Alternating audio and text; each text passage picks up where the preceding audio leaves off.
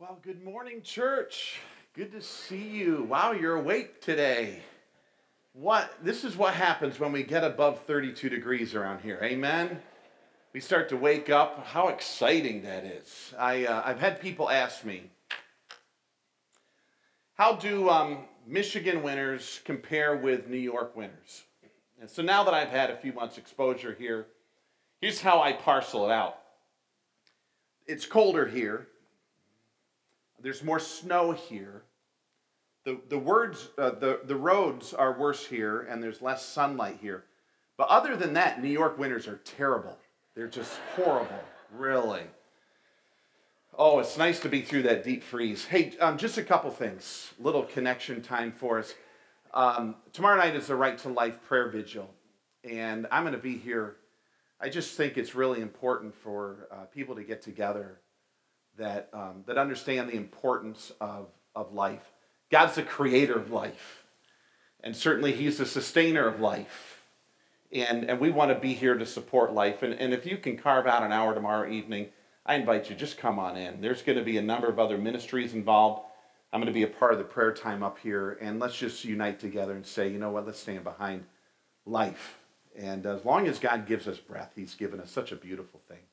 Let's worship Him tomorrow night together. And then, there's those 5 ministry goals that we've set out for 2018. And of them, 3 require volunteers and 2 require director opportunities.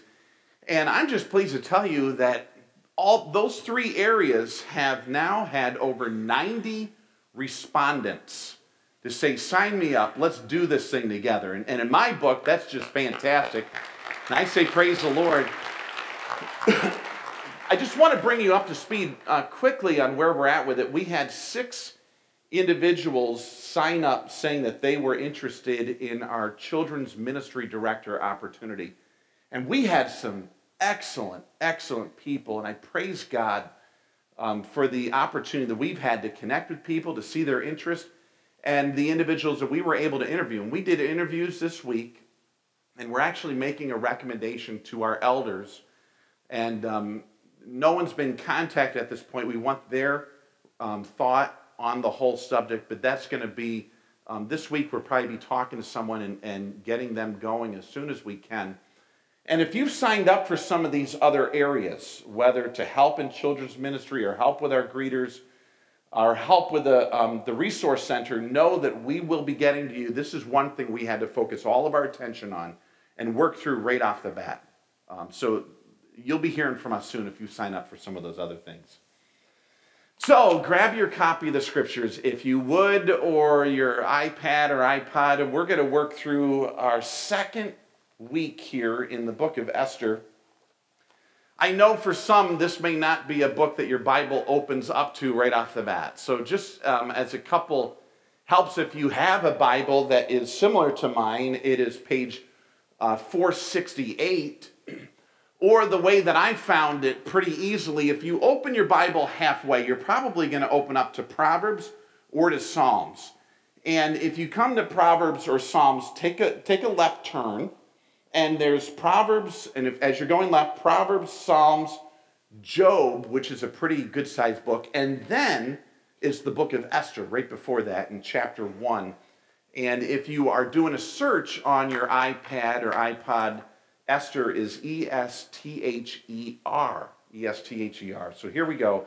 Continuing our study of the Old Testament book of Esther.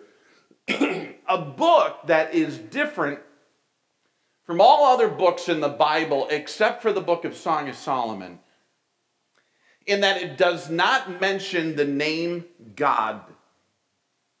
In fact, even beyond that, there's no mention of the temple, there's no mention of the law, there's no mention of the covenant, there's no mention of prayer or other characteristics of the Hebrew faith.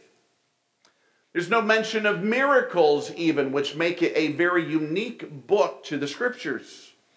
Because by this point, we've grown accustomed to seeing God do miraculous things, especially through the people of Israel. And in some situations, maybe you're familiar with a story where Moses stuck out his rod and the Red Sea parted in half. And all the children of Israel walked out on dry land across the Red Sea. Or even possibly you've seen instances in the scripture where Shadrach, Meshach, and Abednego were thrown into a fiery furnace and they came out unscathed. In fact, there's a fourth person in the furnace with them. And we've seen some of these phenomenal situations. Daniel not being consumed in the lion's den. Fire from heaven consuming the altar of Elijah right in front of the prophets of Baal. And on and on and on, the scriptures point out God's miraculous intersections of humanity to bring about his will. But Esther's different.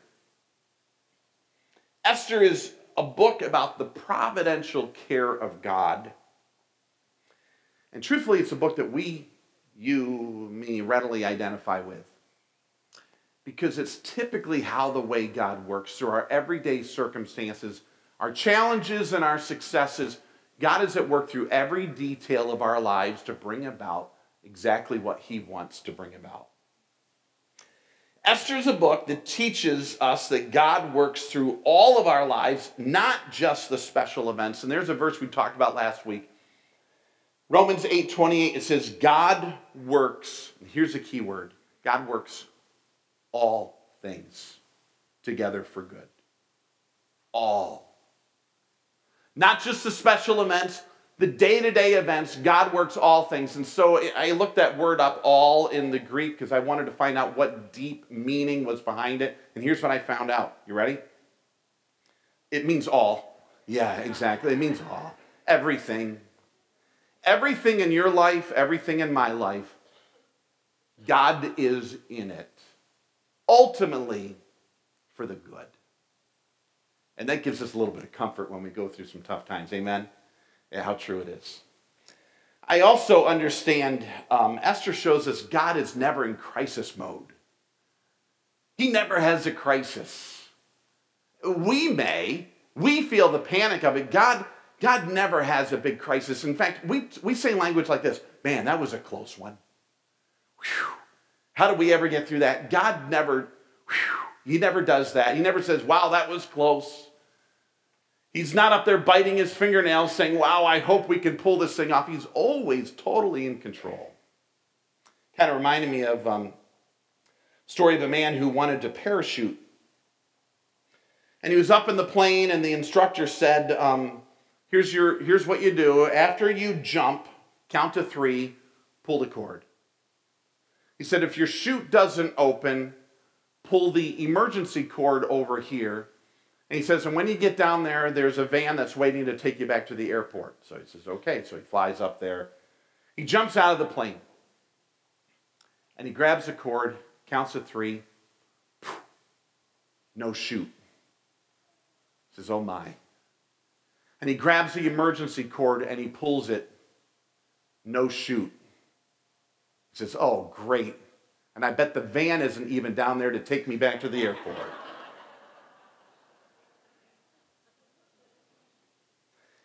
God has everything under control. He's not a deity that panics. He's not a deity that wrings his hands. And at our greatest moment of panic and concern, he's got everything firmly within his grasp. Even your biggest challenge that you face. You know, as I was in college, I was involved in a couple of dramatic presentations. And one, I was in a cast of about 14 or 15 people. I was a Reverend Hale in what was called The Crucible. It's a play about the Salem witch trials. And it's interesting, we put on about 6 or 7 different casts of this, plays of this, and we would have people from the college and the community and parents and all that come in for those. And when we saw the play and we read the script, you realize there was so much going into this that people never saw on the surface. In fact, when it was showtime, we didn't show up at showtime. We showed up about 3 hours earlier, and we had to get our costumes on, and they did makeup, and we checked the props, and we made sure that everything was all set. We went over lines again, and we rehearsed anything that needed a little bit of work. And then we went ahead and did that, and you realize that whenever we deal with and we see the upfront show of life, when you see the stage of life going on, there's a whole lot more that goes on behind the scenes. And that's where God operates in all of our lives. So much going on that he's bringing about ultimately for our good. So here we are in the book of Esther, and this has a great parallel with our lives. It is an elaborate production with a gorgeous stage, all designed by God to enlighten us. He's always there. Even when we don't see him or hear him, he's always there. And today we're going to see two cast members. So how about you stand with me? I'm going to read the beginning of Esther chapter 1. As we jump into the first two cast members, I've got two life lessons for us to walk away with this morning. And then we'll see him work in our lives this whole week. So here we go. Esther chapter 1. I'm going to read verses 1 through 8 where we'll see the first cast member here. So just follow along in your copy of the scriptures as I read. This is what happened during the time of Xerxes. These Xerxes, who ruled over 127 provinces, stretching from India to Cush. At that time, King Xerxes reigned from his royal throne in the citadel of Susa. And in the 3rd year of his reign, he gave a banquet for all his nobles and officials, the military leaders of Persia and Media, the princes and the nobles of the provinces were present. And for a full 180 days he displayed the vast wealth of his kingdom and the splendor and glory of his majesty. When these days were over, the king gave a banquet lasting 7 days in the enclosed garden of the king's palace for all the people from the least to the greatest who were in the citadel of Susa. The garden had hangings of white and blue linen fastened with cords of white linen and purple material to silver rings on marble pillars. There were couches of gold and silver on a mosaic pavement of porphyry marble, mother of pearl, and other costly stones. Wine was served in goblets of gold, each one different from the other, and the royal wine was abundant in keeping with the king's liberality. By the king's command, each guest was allowed to drink with no restrictions, for the king instructed all the wine stewards to serve each man what he wished. Father, as we look at the two individuals this morning, there's some lessons that you have for us, God. Not only open our minds, but I pray open our hearts to see the very things we need to walk away with today, to trust you more, to love you more, and have the confidence that you're going to do what's best through all of our lives. Teach us today. Amen. Have a seat. Let's get to work. If you have your study guide on the back of your bulletin, your weekly from East Bay Calvary, let's use that and we'll navigate through the text together. Here's the very first person in this cast in the book of Esther. He starts right out in the very first sentence. This is what happened during the time of Xerxes. So here's the first individual that we're going to talk about with some big lessons for us this morning. Xerxes, who is also known in his Persian name as Ahasuerus. And here's an introduction to this king, Ahasuerus, or King Xerxes. And here's what we understand from him today. Here's 3 things I want to give you really quick. I'm not going to linger on them forever. But very first thing we understand when we look at the text, and we look at King Xerxes, we understand he was extremely powerful. He was powerful.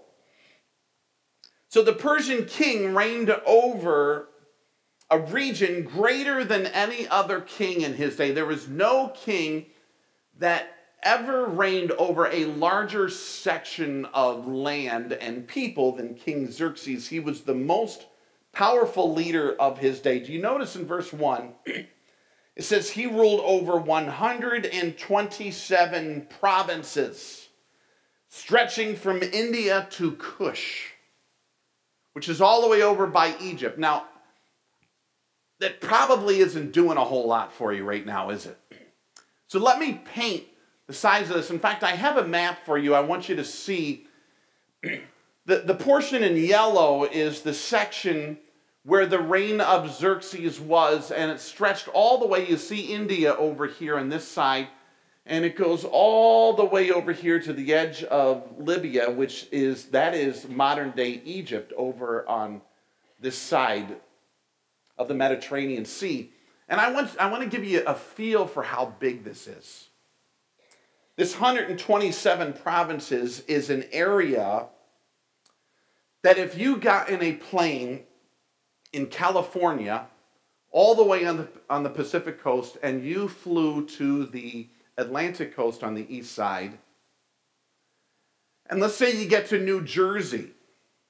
Obviously, you don't want to land there. And so you take a U-turn and you go back across the United States of America, and you stop in Nebraska. That whole stretch is the length of the kingdom of Xerxes. And gang, this is 2,500 years ago. It's not like he could board a plane and fly all the way around. This guy was crazy in power. He was the man. His throne was in a military training facility, that is the citadel of Susa. He had a host of nobles, princes, officials, and leaders under him, as we see in verse 3. This guy even viewed himself as deity. He viewed himself as a god, and we're going to see an account of that in just a moment. Everyone needed to bow to him. He bowed to nobody, and in fact, no one made an appointment to come see him. Nobody. If he wanted to see someone, he called for them, but no one called for him. He was powerful. Here's number 2. He was rich. Crazy rich. Verses 4 through 8 show the unmatched wealth of this pagan king. And what happened for a half year, it mentions, verse 4, for a full 180 days, he displayed the vast wealth of his kingdom and the splendor of the glory of his majesty. So all of his wealth was on display. Everyone came through and saw all of his tremendous resources that were on display. Archaeological finds suggest Xerxes' display would have shown alabaster and marble dishes, a whole wall given over to his personal jewelry and hair ornaments, his necklaces all with gold lace, lying loose in dishes like we would have candy, were gems of turquoise and other precious stones. Gold was in abundance wherever one looked. Now, I love this. It gives a little sense of the vastness of what he considered important. If you notice verse 6, he even mentioned, even in his garden, had hangings of white and blue linen, fastened with cords of white linen, purple material, to silver rings, all on marble pillars. Gang, this is wealth. This is crazy wealth. Now, I love this. Couches of gold and silver. Couches of gold and silver. I don't think they were comfortable, but did you feel rich sitting on them, huh? Amazing. It even mentions some things that we may not be familiar with. Pavement of porphyry. Pavement of porphyry. And these were just beautiful stones that had all kinds of crystals of various size in them. That was the pavement that you were on. And even beyond that, there's mother of pearl and other costly stones. This is a party beyond compare. This is something that we've never seen before. This is unbelievable. He's crazy rich. Here's number 3. He was volatile. Volatile. History relates some events in his life that shed light on his very unpredictable temperament. And here's some things that he did. his military campaign against Greece, he ordered a bridge to be built over the Hellespont, which is a channel of water between the Sea of Marmara and the Aegean Sea that separates Greece and Turkey. So he had this large bridge built, and then what happened right before he was able to use it, a huge storm came by and wiped the bridge out. And that infuriated him so much. Remember, he thought of himself as deity. That infuriated him so much that he ordered his officers to go into the sea and give it 300 lashes as punishment. And you can Google this and you're going to see it. There's pictures depicted where these men are out there smacking the sea in punishment to it for doing what it did. That's how much of a deity he felt that he was. And then after they got done rebuking the sea, they threw in 2 huge legs of iron into it to rebuke it. And then they had all the individuals that built the bridge come, and he beheaded them all and threw their heads into the sea. This guy was volatile. He was a nutcase. Here's another story.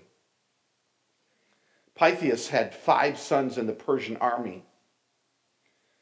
And he had made generous donations to the king's empire, bringing him into great favor with Xerxes. Xerxes loved the man. However, when Pythias humbly asked Xerxes if his youngest son could return home to help his ailing father, Xerxes had Pythias' son cut in 2 and ordered all of his men in the army to march in between the 2 halves of his body. Herodotus, the ancient historian, tells us that among the thousands of leaders gathered for the Persian expedition against Greece, Xerxes was the most attractive, he was the most regal, he was the most dignified, he had this stately royal presence about him that everyone looked up to.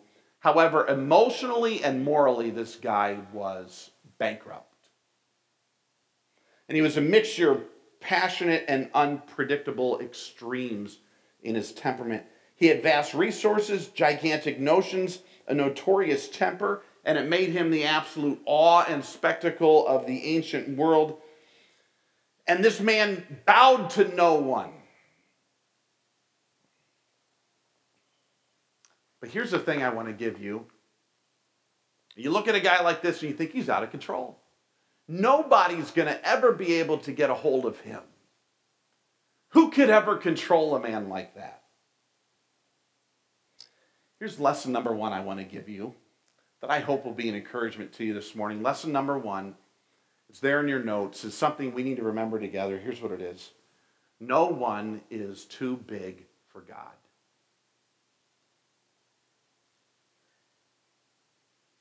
No one. You agree with that? Isn't that good to know? So here's this man that thinks he's God himself. No one is going to tell him what to do. And this right now, and I'm giving away the end of the story, this is the primary person God uses to accomplish his will, saving millions of Jews in Persia. Unbelievable. God has got this guy completely under his thumb and uses this man of extremes to do exactly what he needed to have done to rescue the people of Israel in Persia. And you know, I got thinking about this. It's very natural for us to look at powerful people from a human perspective. Sometimes we quake with fear. Sometimes we look at people and say, oh, there's no way. There's no way that they'll ever come around. They're too tough. I'm not sure who you've ever thought of that way. Maybe you're in a situation today with a very difficult boss. And you're thinking, there's no way this will ever turn around. Maybe it's a very challenging spouse. And you're thinking, this is way too tough. Maybe it's not really a big person. Maybe it's your child, you know? And you're thinking, there's no way, they're out of control. It's like the mom that had her kid in the grocery cart walking around the store and the kid just screamed the whole time. Everyone looked around and saw the kid going by just screaming the whole way through the store.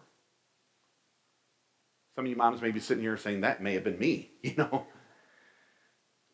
Finally, mom pushes her cart up to the register and she's getting her stuff on. Her kid's just screaming and screaming and screaming. And the mom's saying, it's okay, Susie. It's okay, Susie. Calm down, Susie. And the woman at the register said, wow, I have to hand it to you. You are so patient with Susie. And she says, I'm Susie. That's not Susie. Some of us look at our kids like, how am I ever going to be able to get a handle on this? Maybe you're watching the news and you're like, these politicians are out of control. Okay, I wasn't asking for all that from you. You're bigger on that than you were on your kids.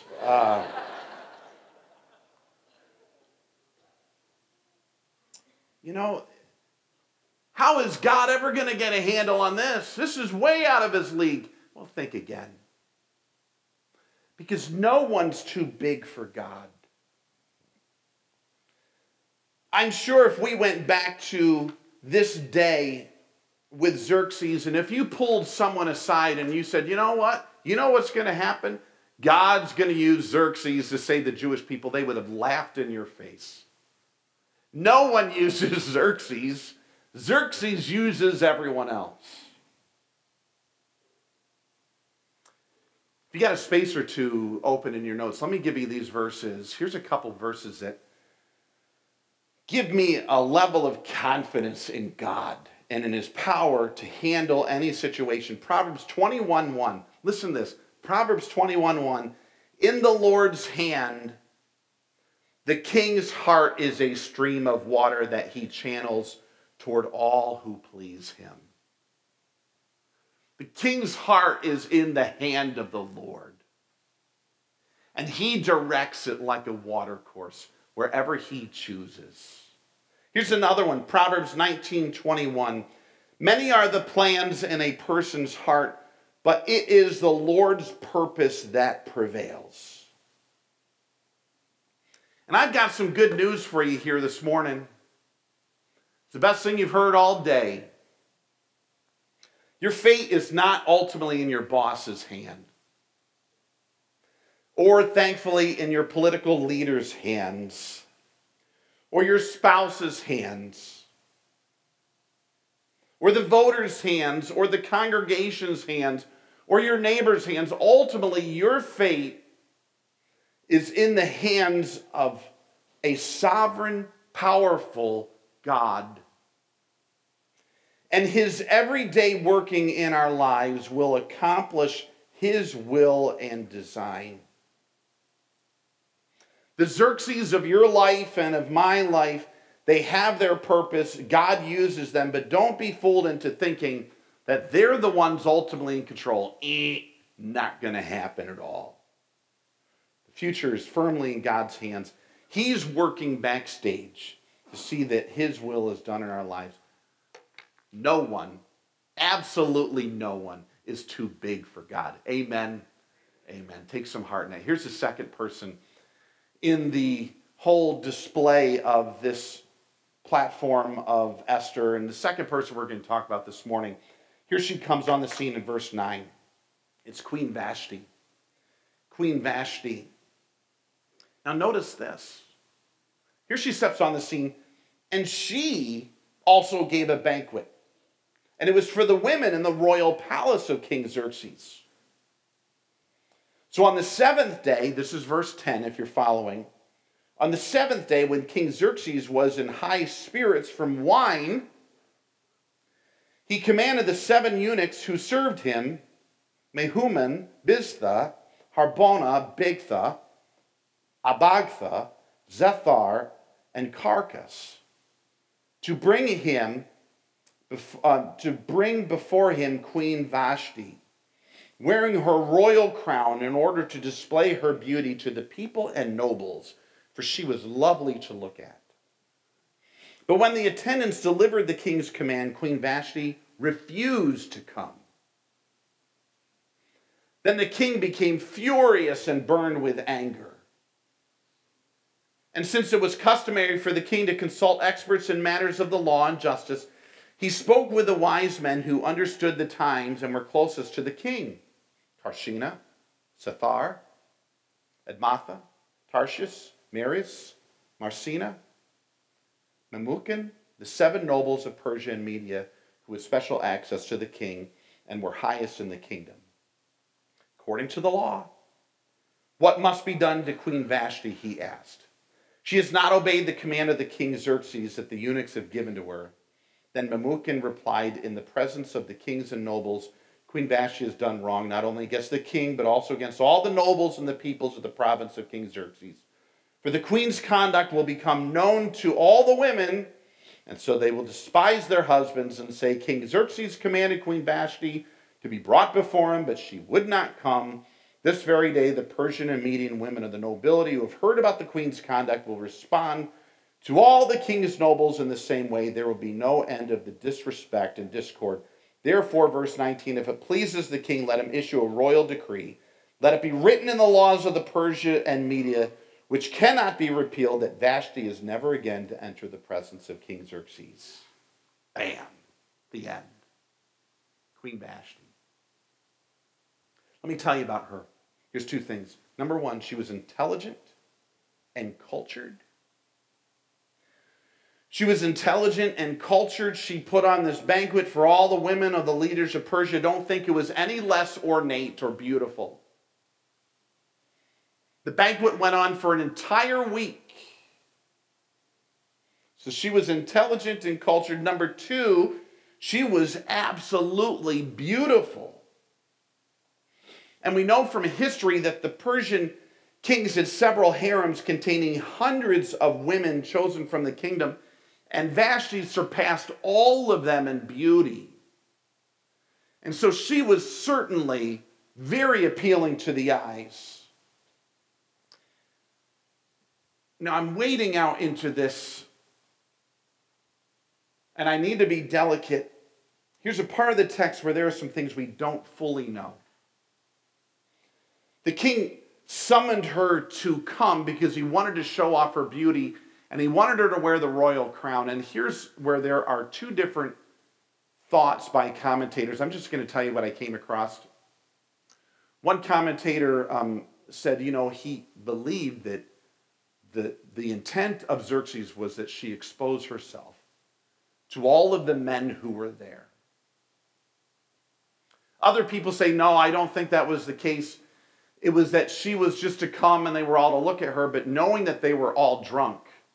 I think the cat calls and the lewd gestures and comments that would be made toward her.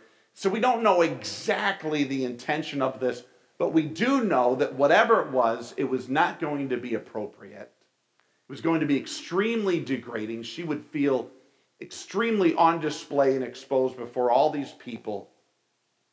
And so you know what she ended up doing? She basically did a #MeToo moment on Xerxes. She said, I am not going to be on display like that in front of all these drunken men to hear what they're going to say. Not going to be a sex object. Not going to feed the king's ego. And she had everything going for her. She had money. She had position, she had security, she had power, she had looks, she had intelligence. And here's the interesting thing, that after all of that, even though she had all of that, we come to lesson number 2. And here's what it is. Check what your anchor is resting on. Check what your anchor is resting on.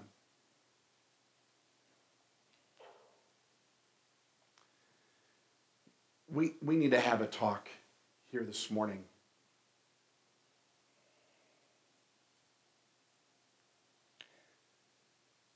if our security or our sense of identity rests in someone or something that can be taken away from us like that, we're skating on thin ice. We really are. You're never guaranteed not to lose that person we're leaning on, or that job that we are counting on, or that position that gives us this sense of identity, or the status or the lifestyle that we're depending on for others to think we have a certain status.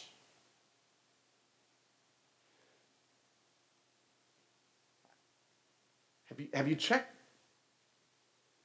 what your anchor is in lately? A seminary professor once said this: if your security in life is dependent upon someone who can be taken away from you, or something you can lose, he says you're living a precarious existence. I just want to share, Vashti found that out. And here's the sad thing. I think she did the right thing.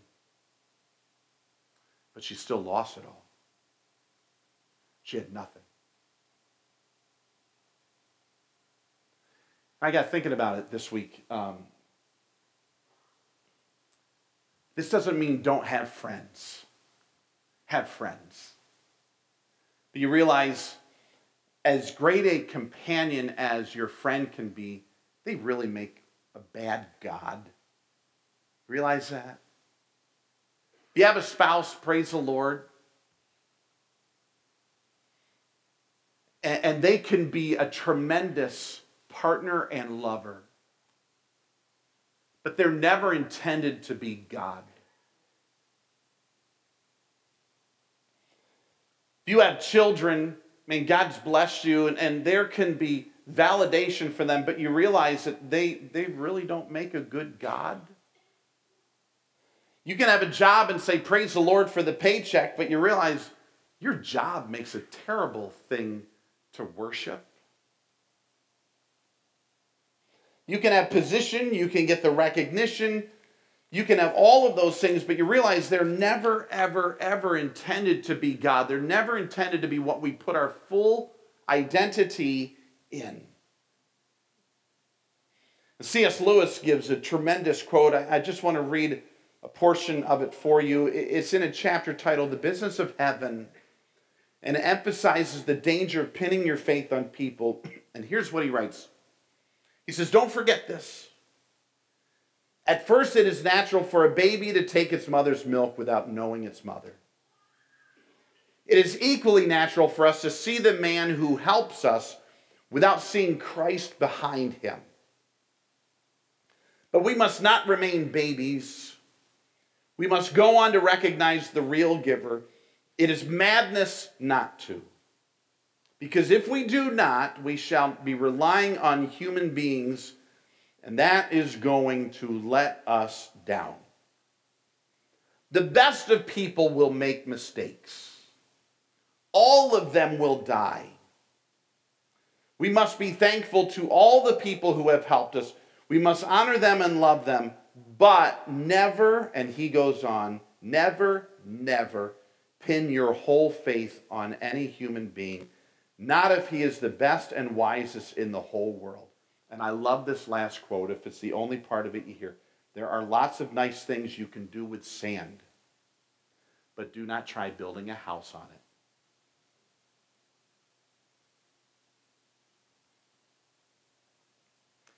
Two characters in the life of Esther, and I want to give these to you as we finish.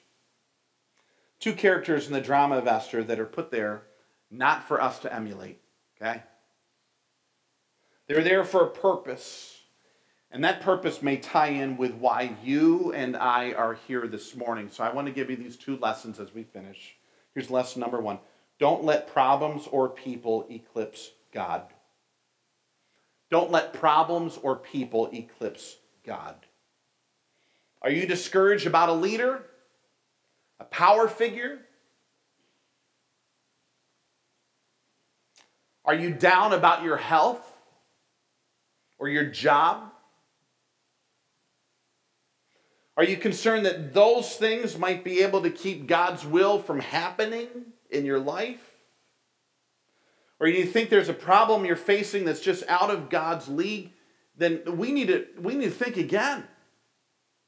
We need to think it all through again. And look at the verse we had again from last week. Romans 8:28. We can't let our problems or people eclipse God. How about we read that verse again together? Romans 8:28. This is so critical to really think about the ramifications of it. Would you read it with me? And we know that in all things God works for the good of those who love him, who have been called in all things. Now notice it doesn't say all things are good or all things feel good. But he uses and works in all things for our good.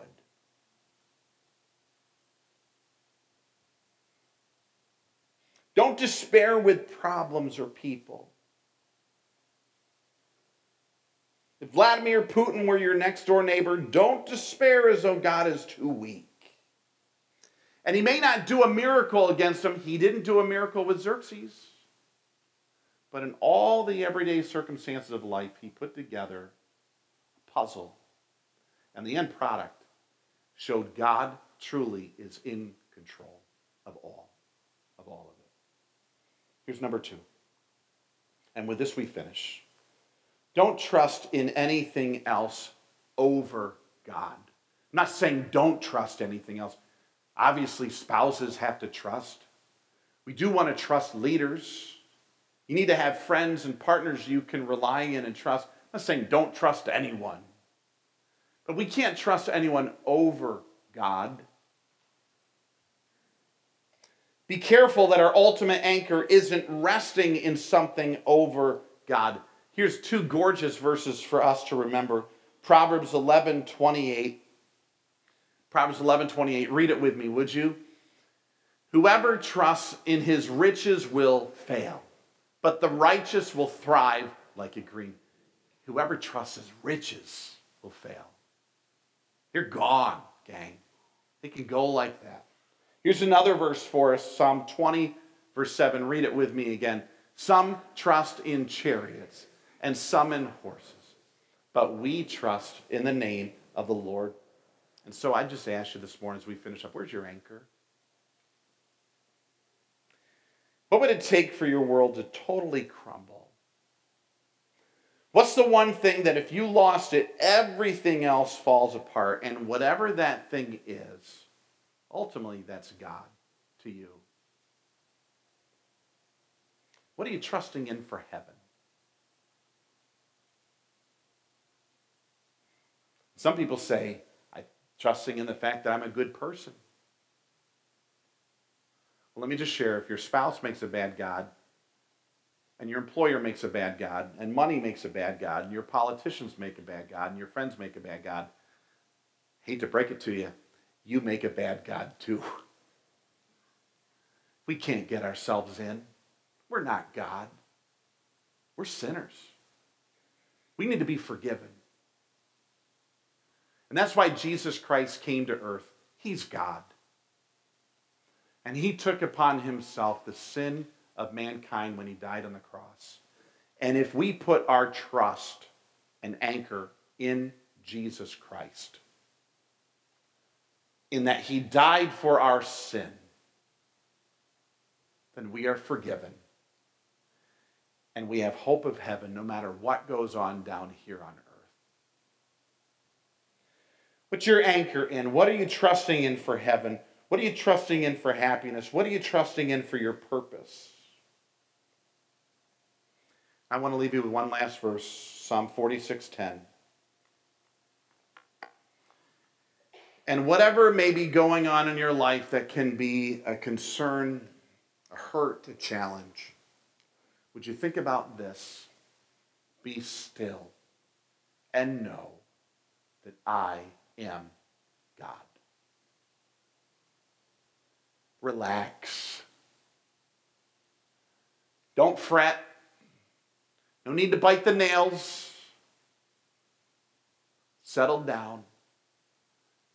God's still in control. You may not see the miraculous. That doesn't mean that He's not beautifully working in every detail of your life. Would you close your eyes with me? Maybe you came here today realizing that there's a situation that has, in your mind, eclipsed God. Friend, you need to recalibrate that. Nothing is too big for Him.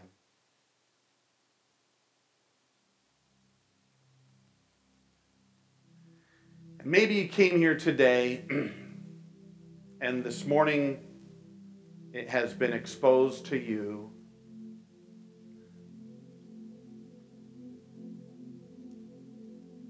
that your anchor has been in people or money or your job or your position or your friend or your marriage. And although all of those things are nice and good, they just make terrible gods to worship. There's only one who will not disappoint. There's only one who will not fail. It's God. And you need to be still and know that He's going to continue to be who He's always been. And He does all things for your good. He does. Can I pray for you this morning? And as I do, just lift your request, your situation, your hurt, your pain up to God. He knows. Trust Him. Would you stand with me as we pray?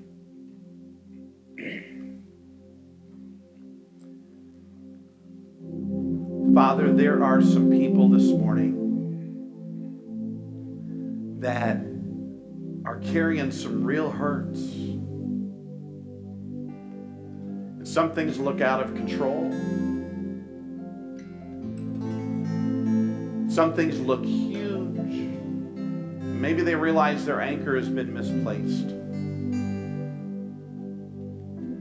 May this morning, God, be a morning of recalibrating our trust and dropping anchor in You. See the aches in people's hearts, and I pray, God, draw them to Yourself. And may we, in our trust, find that You truly do work all things for good. You do. Help us to find peace in our storm. Be who You are for all that we experience. And we all pray this in the name of Jesus. Amen.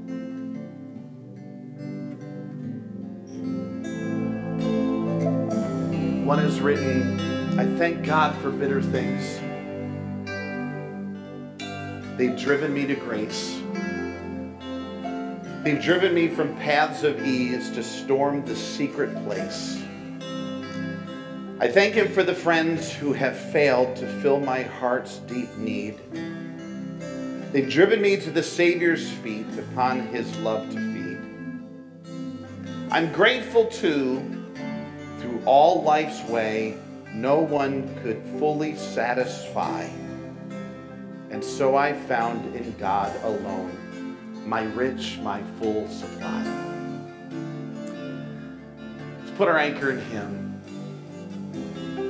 Never let us down. Everything He does is for our good. Amen.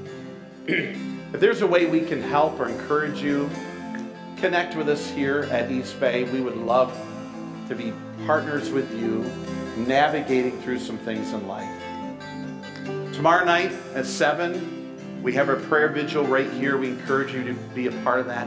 And elders who are here, we have a quick stand-up meeting in the conference room back here for us to get together with you. God bless your week. Walk through it with him.